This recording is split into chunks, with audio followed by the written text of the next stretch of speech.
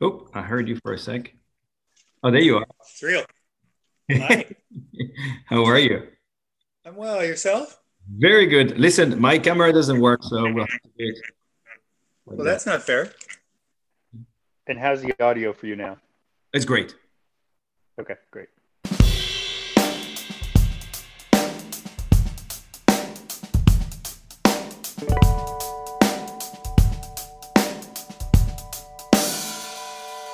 Hi, I'm Cyril, your host, and welcome to my podcast that I called I Really Want to Do This.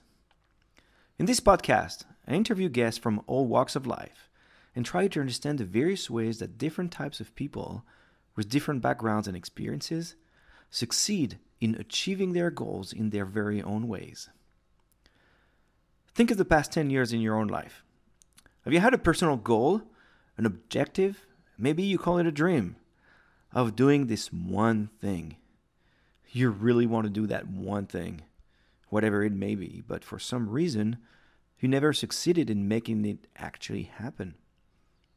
Well, by showcasing successful achievers and asking them how they did it, I sincerely hope that this podcast will give you some ideas and maybe answers on where to start, how to proceed, in order to actually do that one thing that you really want to do.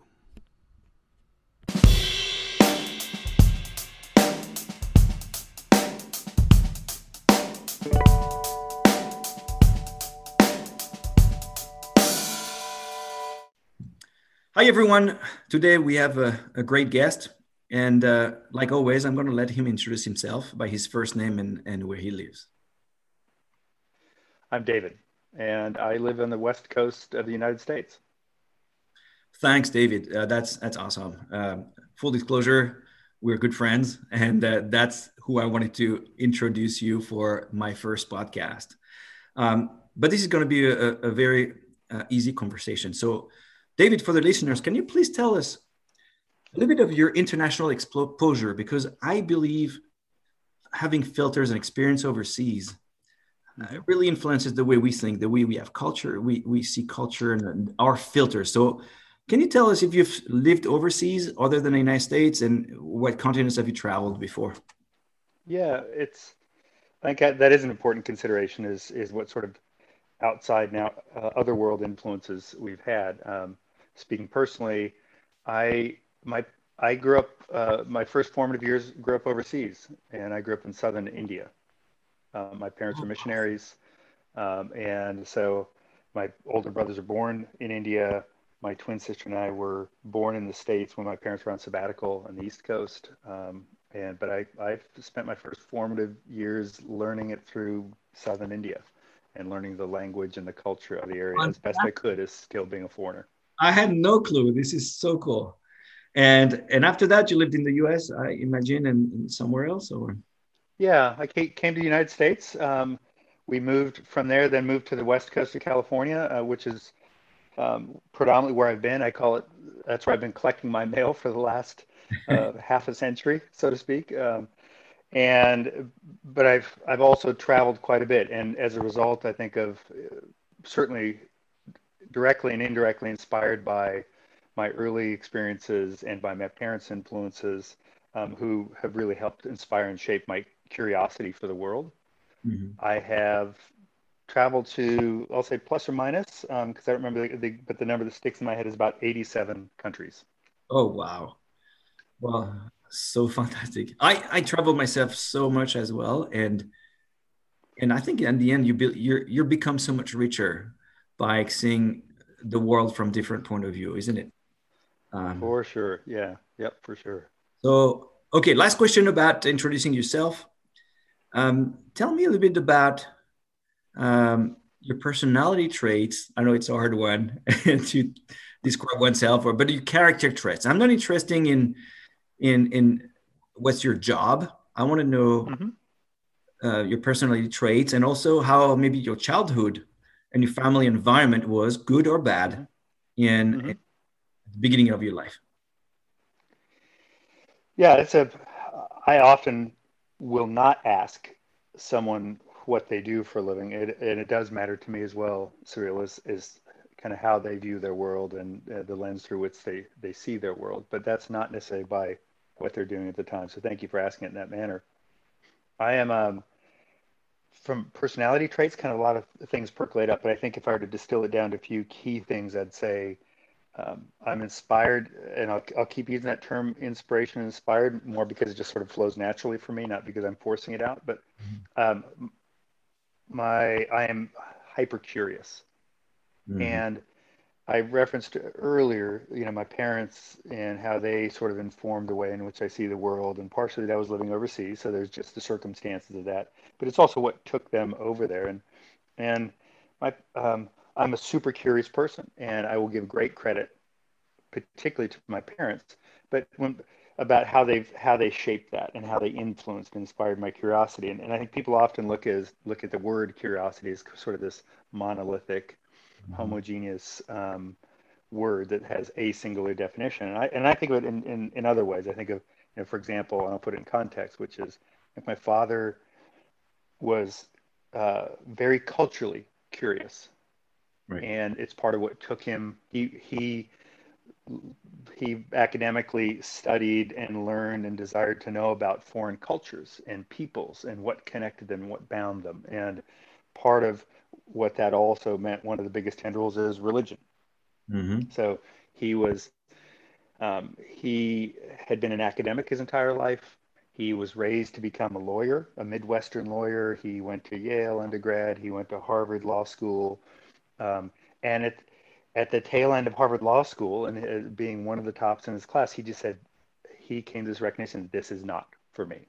Mm-hmm. He could not be a lawyer. Now, that kind of leads into perhaps some of the other parts of our conversation, but more importantly, he saw the world intellectually. He studied it, explored it intellectually.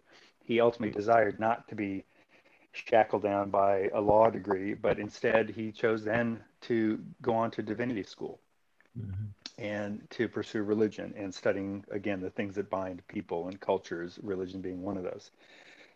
So he inspired my intellectual curiosity, things we want to learn about, read about, study about, etc., probably with a little bit of objectivity. My cultural curiosity to learn about peoples, foreign cultures, and architecture and music, and again, the other kinds of things, the cultural aspects that create context and connection between peoples. He informed my sort of general curiosity about sort of socially understanding people. And he later became a marriage, family, child counselor and therapist and some other things, and ran a postgraduate school for clinical psychology. My mom, on the other hand, she was not as much of an academic. She was not the high intellect, but she was curious in her own right. And she was super curious about having experiences and going out and doing things and learning about physical experiences out in the world. And she didn't let herself get hung up by what she didn't know and didn't know how to do. And that is that is super important to me and is an integral part of who I am. She was also very intimately, I'll call it socially curious.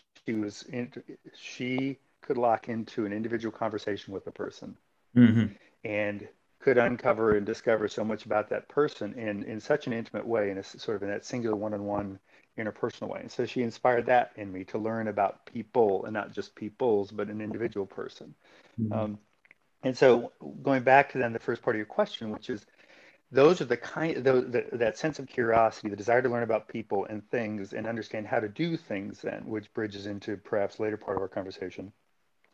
Those are things that I carry with me and take it into my workplace, take it into the things I pursue, into new frontiers and environments of work, um, and also into how I do things avocationally, so outside of my vocations.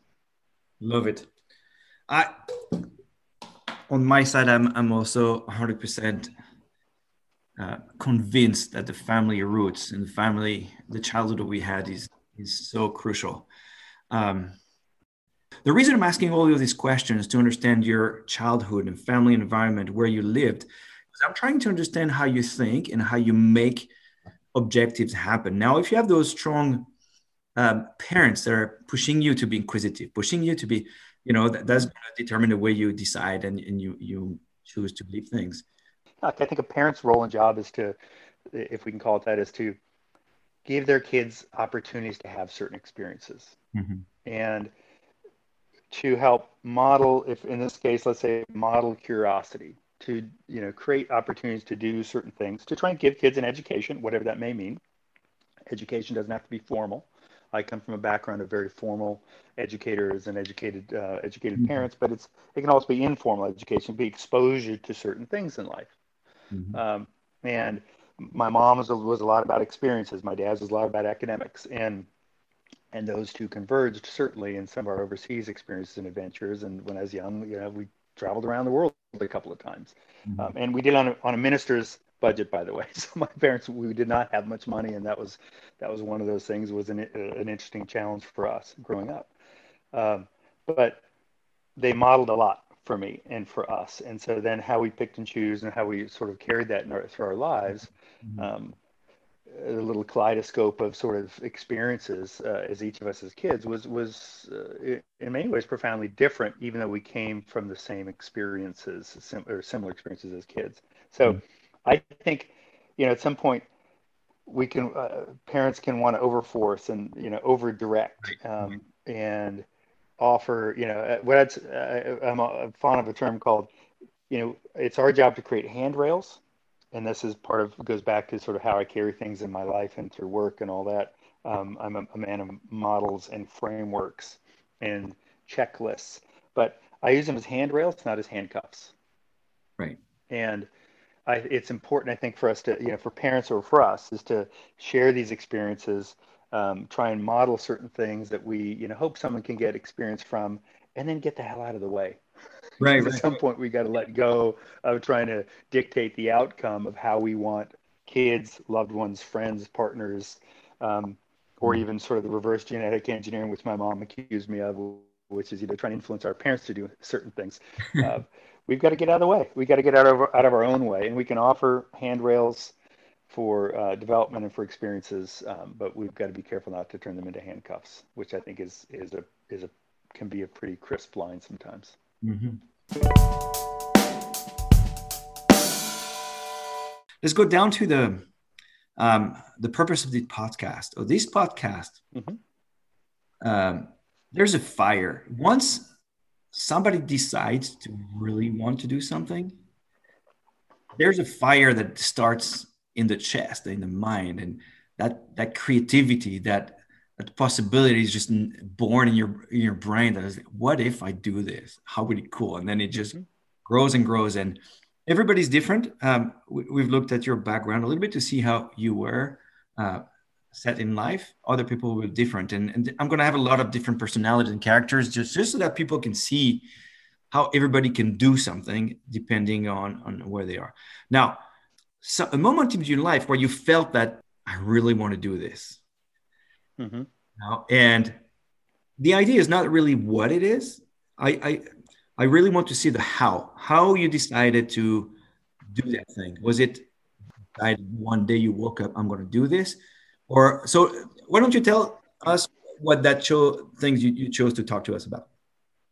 Yeah, the thing that percolates up, and there are a number of things that come up, and I'll answer that in a sentence, and then I'll embellish it with story as it's appropriate, or perhaps inappropriate. But the event was what's called an adventure race, and so back in the mid '90s, in early '90s, I'd been doing some ultra running, so I was pretty athletically inclined, and particularly a little bit later in life, but I was running a lot. I was cycling. I'd been involved in some triathlons. I'd done some Ironman triathlons and stuff. But I wasn't particularly satisfied by there. There were a lot of well, at the time, it had been considered to be the sort of the penultimate event was Ironman triathlon, but it was also pretty well defined. You could do a 2.4 mile swim and a 112 mile bike and a 26.2 mile run, and you just do it in different parts of the world, which is pretty cool and pretty exciting. That was for me was a tremendous outlet, an opportunity to do some special things and actually to travel. And the cool thing about Ironman is you could go to different parts of the world and you could do some really neat You could do it in some neat places like Japan Ironman, or Canada, or the Canary Islands, or Australia, or the New Zealand, or ultimately, the Hawaii, which is the World Championships of Ironman. But what also didn't satisfy me was just the fact that it still was a little bit too structured, because there's so many knowns about it, and I wasn't. It was given the specific dimensions, you'd know where the aid stations were, and if you trained properly and did all this, you could kind of pretty much guesstimate what time you could complete an event. And inevitably, there are all kinds of wild cards that came in there. For me, what really inspired me then in the mid '90s, given this athletic background, but where my sort of, I'll call it, inspirational itch hadn't quite yet been scratched by Ironman, was this thing called adventure racing. And at the time there was here in the U.S., it was the inaugural adventure race was called the Eco Challenge. Right. And what adventure racing is typically and at the time it's a multi-day event.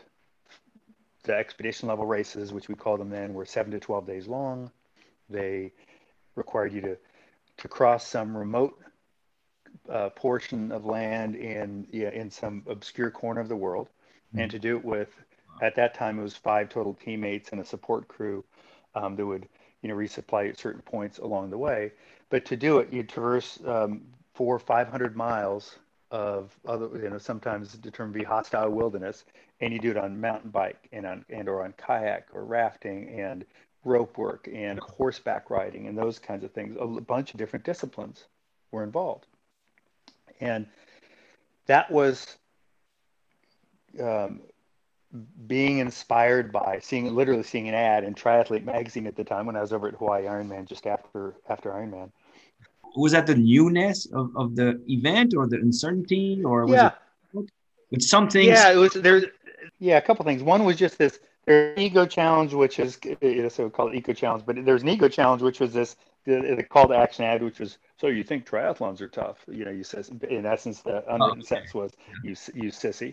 So there's a little bit of that ego part, but it's mostly the newness, and partially because there's a lot in there that I didn't know, of the event, but there was this instant inspiration. There's like, oh my gosh, I've got to do this. And and there was enough in that ad that inspired my curiosity and my desire, then my longing to go do something. But what I knew was, and this goes back to sort of how I look at things, which is, first, I immediately process in my head. I'm an engineer by training, not by practice. But I use frameworks and models to help measure things and to sort of apply against my world and life choices. And at that time, the magnetic force that were influencing my decision-making compass were about inspiration and doing things I didn't know, but still using my body as a vehicle to go do these things. But I wanted this opportunity to go see remote stretches of land that otherwise, and places and ways in which I couldn't otherwise go and see. And to simplify it, and it sounds kind of cheeky and cheap, but I want to do cool things in cool places with cool people. I love it. I want to go hang out with a bunch of stars. It's like, I want to go experience something really special and see it in a way that very few people can see it. I want to do that with methods, means, vehicles, in which it would allow me to do so and give me access to those areas that otherwise I wouldn't have access to, and to do it with people that mattered a lot to me, and that I would figuratively and or literally risk my life for. That spoke to me really quickly, and then I can tell you about sort of where that went from there, but that spoke to me. Yeah, so basically you read an ad and that sparks imagination in your brain and in your heart, and you say, wow, this is something I'd like to do. Now, how about the starting phase? Were there inherently roadblocks for you to make it happen? Or did you create a roadmap? Yeah. You kept saying, I'm going to do this. Yeah, there are a few ways in which I approach something like that. So I'm given sort of revisionist history or the ability to reflect back on that moment. I know that one of the things that immediately stood out for me was that I needed teammates. Yeah. And I'll paraphrase David, I think it was David Brower from the Sierra Club, of old Sierra Club, who was probably paraphrasing somebody else, but he said, if you want to build a tribe of cannibals, you must first find cannibals.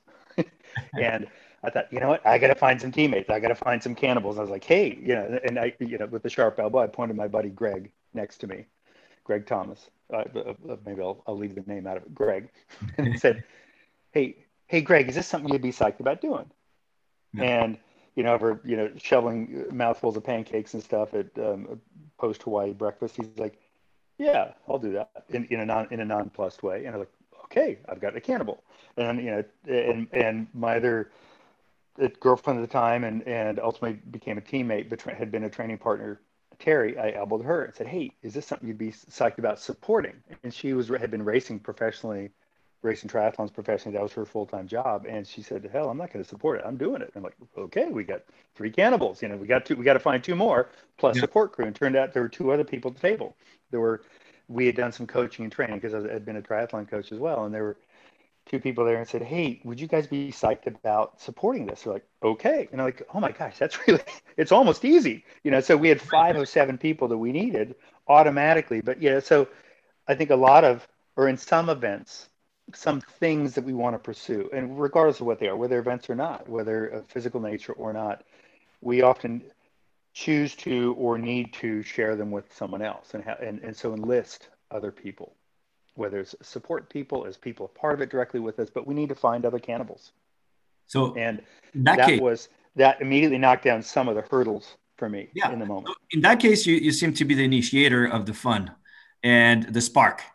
Is that something that you reproduce, that you see along your life that you've been doing, and it's part of the excitement of it? Like, hey, I'm going to bring you to that amazing place.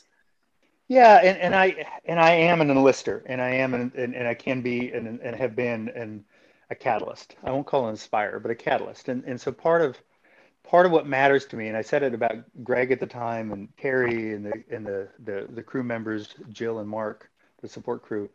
What I look for immediately is people who also immediately are willing and able to drop into the desire of doing it. Yeah. Okay. Right. And so, because that automatically knocks down so many hurdles, not all of them, but a few front end significant ones when other people are part of something. And I look at it the same way for me. And this I'll go back to sort of how I model and frame some of those decision making processes. But I look for the people and for the people outside myself and inside myself that automatically where it says, I got to do this and I got to figure out a way to do this. Mm-hmm. And everything else is kind of a detail. I need to go through the details. And so this is my intellectual, academic, engineering side of things. I'll call it scientific because that makes it sound scientific. But I have to pay. So because I need to do my gut checks also. But first, the gut has to be inspired. Right. So this could be applied to anything, to like finding partners for a company, a startup, for anything. Yep. That's for sure. And so this is where it goes back to a little bit of my modeling, which is, and it doesn't need to be really complicated. It matters to me there's some things I need to know. What do I need to know? What do I know? What don't I know? What do I need to know versus what I want to know? What do I, using my imagination, because we have to extrapolate on that, which is what do I think I don't know that I'm going to be surprised about later on because I thought I kind of knew enough? So it's kind of being willing to live in the unknowns also. But I start with, I know I did it at the time for then, and I do it for most of the things I do, sometimes on paper, more often now I do it in my head, but I still often go back to just a basic pen and paper, is a T-chart. What are the pros? What are the cons? Keeping it super simple. If I do it, what's this and what's this? And this is me going through the intellectual exercise. Because for my own sake, I feel like I need to do that. And I'll go, what's it? What are the costs going to be? What are the time commitments going to be? What are the other things? What are the impacts and influences? What are they going to be? What's the pro side of it? I could have these kinds of wonderful experiences with my partner or with my friends or whatever. Here's a consequence. I'm going to, neglect some family members, or there could be some trade-offs for work or those kinds of things. Or there's some financial things that go into the T-chart, et cetera. But it's a simple vertical line through a piece of paper and a horizontal pros, cons. And you just write it out and don't try and filter it. You just dump it on there. And then from there, and that can be a satisfactory intellectual exercise. Then I have to push that away. And, oh, really? And I go back and I'll just sit and I'll reflect and I'll feel. because ultimately it still needs to go back to that initial inspiration of the gut, Yeah. informed by the intellect that says, you know what? Because when it really comes down to it, I really, really wanted to do this. Yeah. And Yeah. these are why I made my choices. Because the intellect will inspire you only so far, or it'll carry you so far.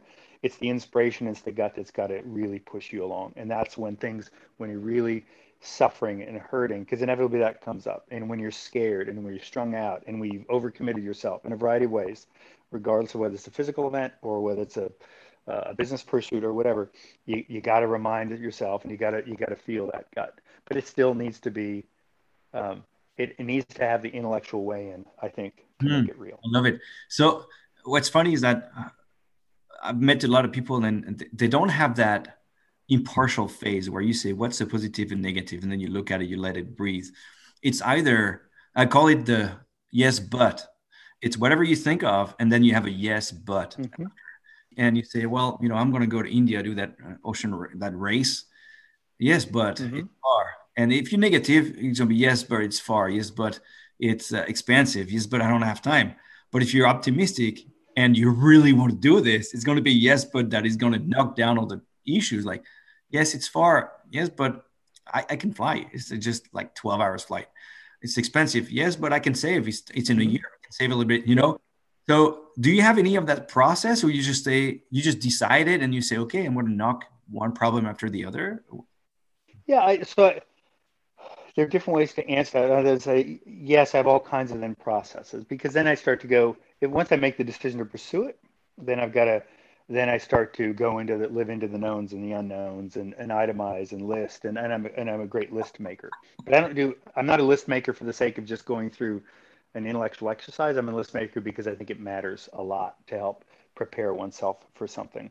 Um, I'll step outside that and I'll offer a couple other perspectives, which is um, some other things that are sort of come up in models and frameworks and axioms that I've developed for friends have come together with friends about things like axioms of adventuring, which is our and I'll use it collectively because it never are those things created in a vacuum.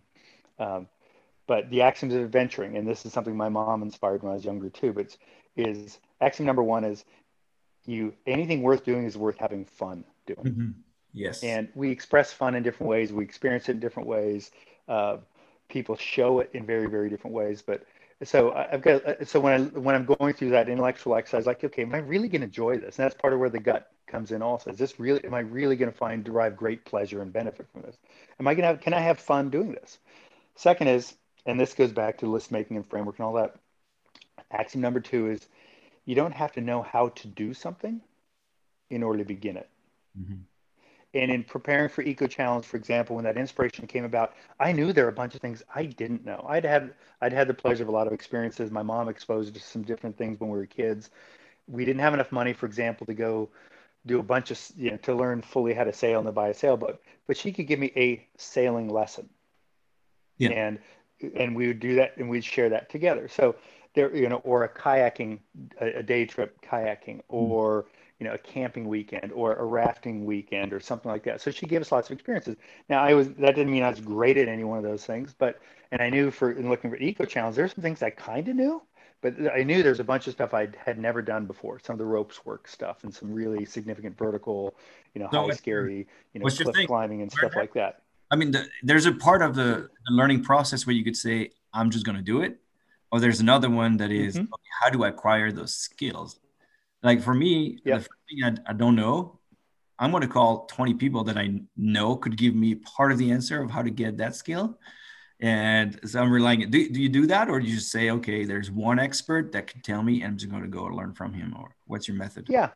Yeah, and I could go to specifics or I go to generalities. There, part of it is, so in this case, for Eco Challenge, and I'll use ropes work as one. I had no idea how to do rope stuff. I didn't know how to climb. I didn't know how to, and Mm. there were some pretty specific ways of ascending and descending ropes. We didn't know the environment in which we were going to be. We were given some intimations for that, but we had to learn. And one of the things I've learned to do is to say, I can subordinate my ego and say there are people who know things a lot better than I do. So I'm going to go learn from them. And depends upon the compression of time. If I have to do it quickly, I'm going to go learn from the best.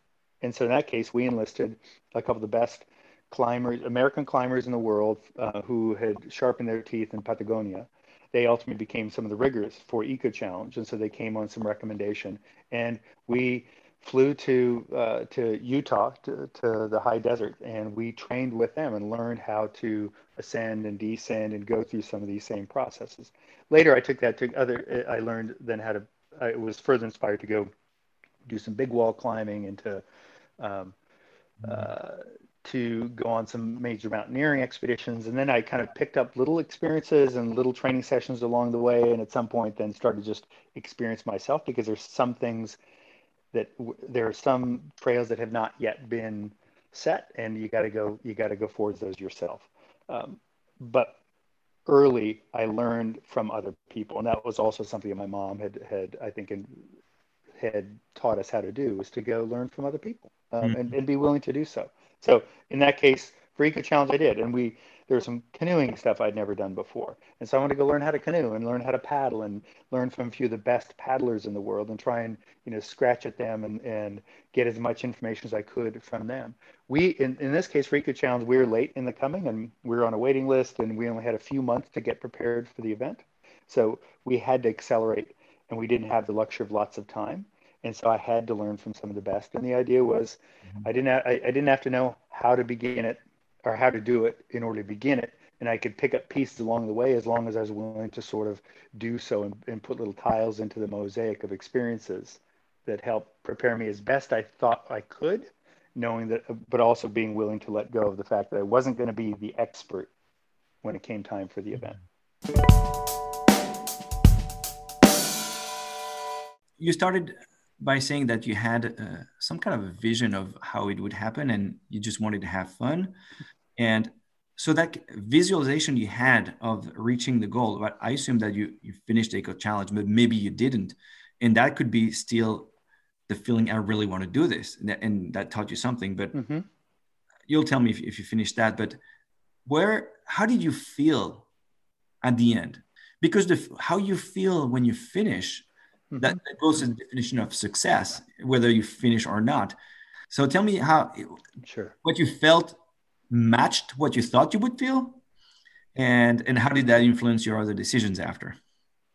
Yeah, I think there are multiple layers of questions embedded in the way you asked that. So I appreciate the way you asked it, and there's a lot to unpack in there, and I won't unpack all of it. I'll say we believed that, and I'm going to bring the whole team in.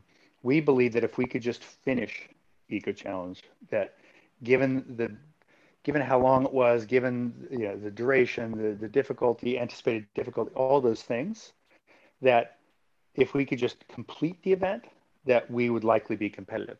As opposed to, on the flip side, as opposed to trying to go win, trying to go be super competitive, which so many teams try and do, particularly those that maybe have a little bit more experience or super strong sense of public ego. It was like, hey, let's just figure out a way to finish as a 5-person team, because it's 5 out, 5 back. And if you go 5 out, 4 back, you didn't finish. Yes. You're disqualified. And so we had to keep 5 of us together, alive, and if not thriving, surviving, and to get to the finish line. And it was super, super difficult. And we did finish. And we did end up doing, I think, very well as a result. Now, and we were roasted. It took us, I can't remember now, I want to say 11 days or 12 days, because that was so long ago. And in context is, I've done over 100 multi-day races now in my career. So things where at least you see one sunset and one sunrise in a given race.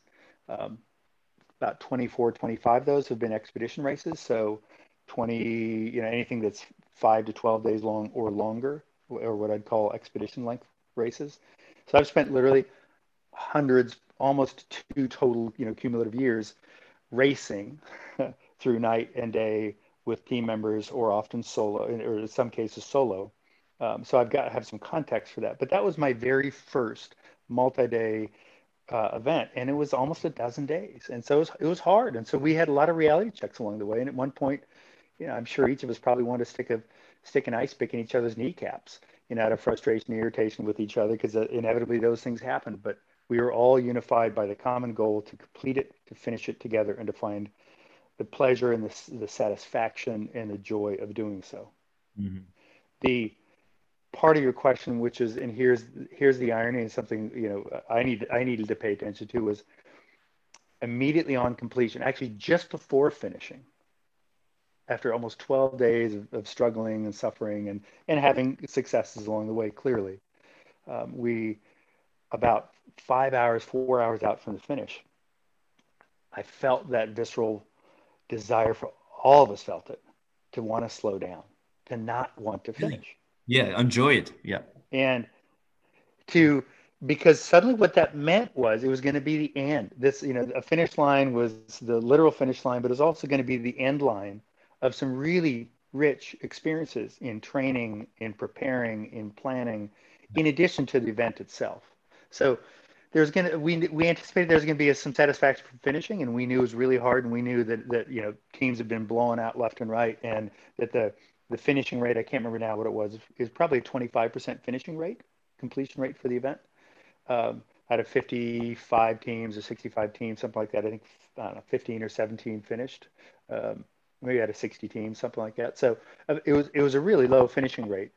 And so we were feeling satisfied by that. But we also recognized that this is going to be the culmination of a lot of really, really rich, wonderful experiences, and that the finish line would end all that. And it did. And what it created then afterwards was this vacuum.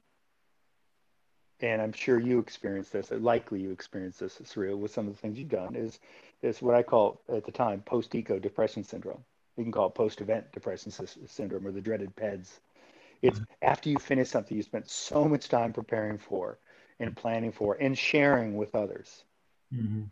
that suddenly it leaves us on completion, whether through success or failure, or however that's measured at the time.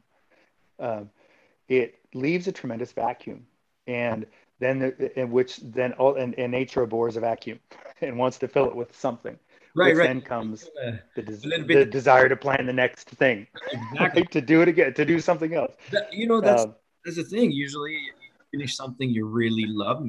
It doesn't matter how hard it was, but those last 4 hours are like embers that a prehistoric man would keep for starting a new fire, and it actually usually does it. Okay, what's next? What could be yep. giving me as much or more satisfaction than what I currently had? And that's something that is really important. And I want to point it in the podcast that uh, if you ask me, how do you do to cross an ocean in a kayak? It's not, you don't start in the morning doing this. I started Tamalpais at Outrigger Canoe Club by doing an 8 mile race. And Yep. then you had that, I called it the such a blast feeling at the end of the race where you're Mm, like, oh my God, this mm. was amazing. I want to do it again. And it's like when you bungee jump, or I've never bungee jump or jump from a plane, but you're like, I don't know, I'm scared, I'm scared, I'm scared. You jump and you're so scared, you get to the ground, I want to do it again. Yeah. Yep. Yep. And you have to pay attention to that. You can't ignore that. There are times when you go, hey, I don't want to do that. That was really cool. I don't want to do that again. Yes. Jack, done. But paying attention to that desire, and inevitably you see it in people. It's within days or hours or whatever it may be, or minutes. Um, they're already planning for how they could do, in spite of all the complaining and whining that we all go through, and the, oh my gosh, this really sucks, and I really suffered badly. Like, I could do this better. I could do it faster. I could do it, more smoothly. I could do these things. That's a human nature and an inclination to want to then improve upon and to experience again. And I think um, some people have called it, I think some people see that as being the desire to go do more of this as being destructive behavior. Like, you're going to put yourself at risk to do these things again. Like, you know what? That's sort of my lifeblood. Right. That's my spirit. That's what puts wind under my sails or under my wings. And it is important, I think, to recognize that can change over time and through life. And why we can't just, I couldn't use the same in evaluating whether I wanted to do that very first eco challenge. And as I mentioned, I've done over 2 dozen additional races, expedition length races since. I've done over 100 multi-day races since, sometimes with teams, sometimes as a tandem, sometimes just myself. So I have to go back and go through that same pros and cons, the T chart process to decide, does that work today for this event? for this thing I want to do moving forward. Because I think it is important for us to also put those in the context of at what time in our life are we having these experiences. Right. And when I look at, and I'll riff a little bit, but when I look at when I plan for events, when I plan, an event can be, I want to go, with my life partner, my wife now, I want to go experience Central America. How do we want to do it? And so then I've got 6 primary decision criteria that I look through that helps inform if I want to do this trip and how I want to do this trip. It starts with, what do I want to do? What do I want to see? How do I want to see it? With what sort of mode of transportation would give me best access to see it. If I'm going through the deserts of Morocco, is it on the back of a camel, or if I'm traversing through Mongolia in an old Russian Jeep, that's the best way to kind of get in there, or take a motorcycle down through Central America. Or in this case, with my wife, we did a long trip through Central America through 27 countries with an Ford F-350 pickup truck, a 1966 Airstream, a boy, a girl, a small dog, 27 border crossings, 7 countries, and we went till the road literally ended at the Darien Gap in Colombia, or at the northern end of Colombia and Panama. And we made a U-turn and came back. So that's very different than doing a start line, finish line, stopwatch, adventure race, eco challenge, GER, TV, and all the other kinds of stuff. But I used some of the same criteria when I was assessing. Is this something? Is this something I want to do, and when I want to do it, and with whom do I want to share it, and how do I want to see it, and at this time in my life, is this something I'm ready for? Because I think that's important. And we can then cast forward. We can say, okay, 5 years, 10 years from now, do I envision that this will have made a major impact on me? And sometimes desirable and sometimes undesirable, and those are kind of peripheral decisions. But I think, and so I've got my own models and frameworks for how I assess looking forward into planning an event or an experience or an adventure, whether it's for a weekend or whether it's for several months, or 4 months, like through Central America. And then I'll also cast back often in through that same framework and say, did I get what I wanted? Did I get what I thought I was going to get? And what didn't I experience, or what wasn't I anticipating that I experienced? And how did this move and shape me in my life? And so those are things I think it's important for us also to decide, but recognizing that time does matter, the time in our lives, and if we're open and right for an experience matters.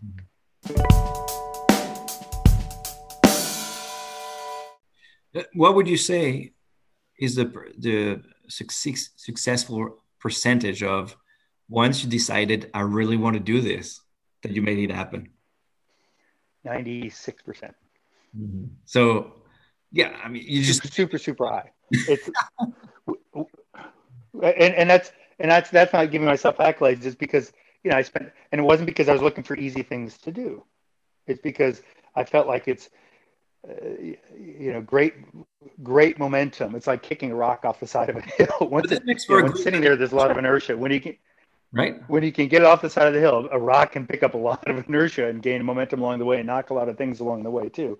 So it's and I'll say, for us, for the adventure racing world, and I say us because I also I had great allegiance. I believe a lot in longevity and durability and loyalty with teammates, for people with whom you want to do certain things. And so I raced with some of those same team members for many years. Sometimes, people faulted me for that. Usually I got accolades for it because it's also what helped create high finishing rates for us. We had a disproportionate high percentage of finishes of those really, really difficult races. So, but we had some failures, and we lost a couple team members here and there. But it wasn't for lack of effort or trying or preparation of those things. Inevitably, some things happen, and when you take risks, there will be failure. But I've been fortunate to have a disproportionate high percentage of success. So, I mean, this is amazing. I guess that makes for a very satisfactory feeling.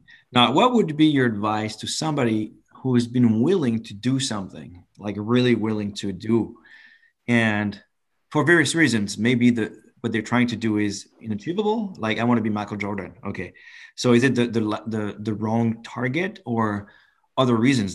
What would be your advice to them to make it successful? Maybe start small and grow from there? Or?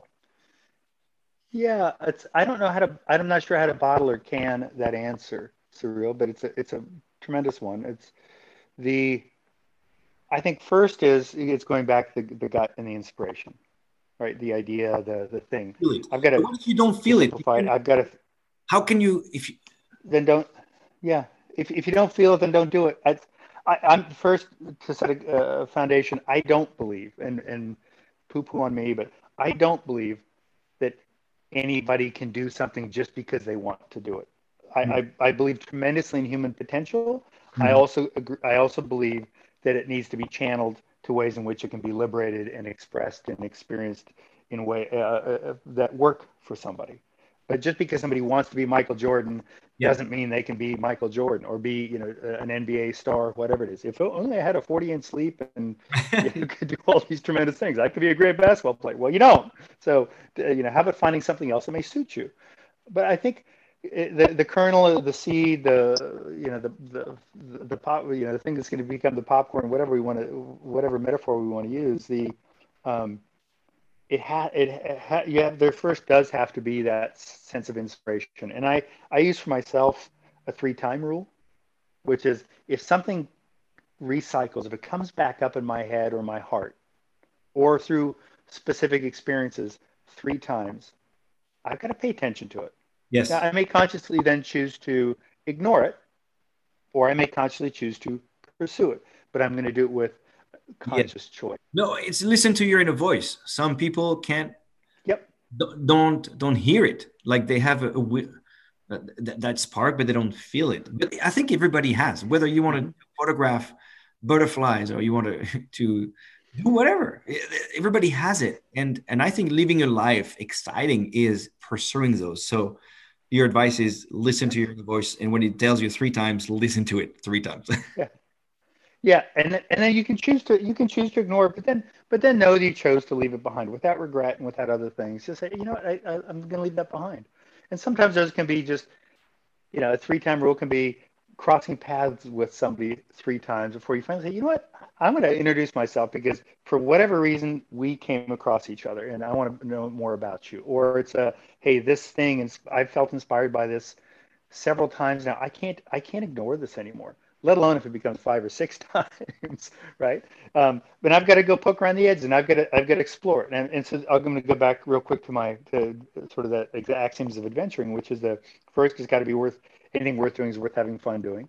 Second is you don't have to know how to do it in order to begin it. So if it comes up 3 times, then start it. Poke around the edges, explore it, learn it like you did when you said, I want to go do a race with Cam paddling. And then it's nothing works without lubrication is axiom number 3. And lubrication shows up in different ways, right? Whether it's mechanical friction, whatever it is, sometimes it's social lubrication, but sometimes like, what is it that helps keep me inspired to keep wanting to do something? What kind of additional experiences can I have along the way that keeps me moving forward? So lubrication shows up in different ways. And the fourth is, if in doubt of any of the above, refer back to one, which is anything worth doing is worth having some fun doing. Yeah. But I think what I learned also years later, after some friends and I had developed these axioms of adventuring, was that there's a precept, there's a foundational axiom that I recognize, and through my own sort of a couple of difficult learning lessons, you have to first show up. Mm-hmm. In order to have an adventure, you gotta show up. In order to really experience something, explore something, you gotta show up. And so people get all kinds of busy thinking about, talking about, expressing, whatever, but they never really show up physically or emotionally or intellectually.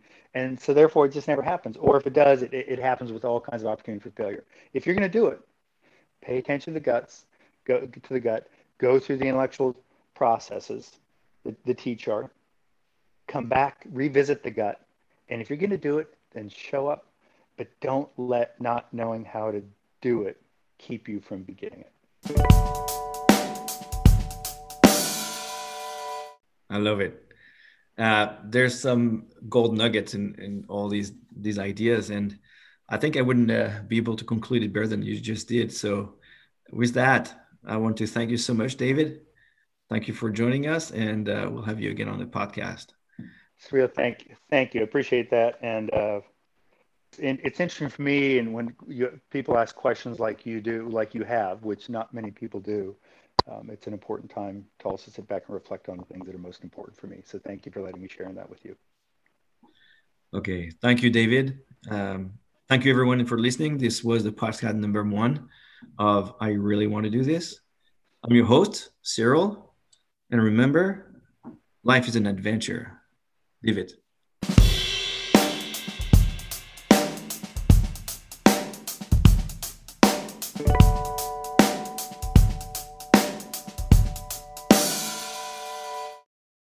Yeah.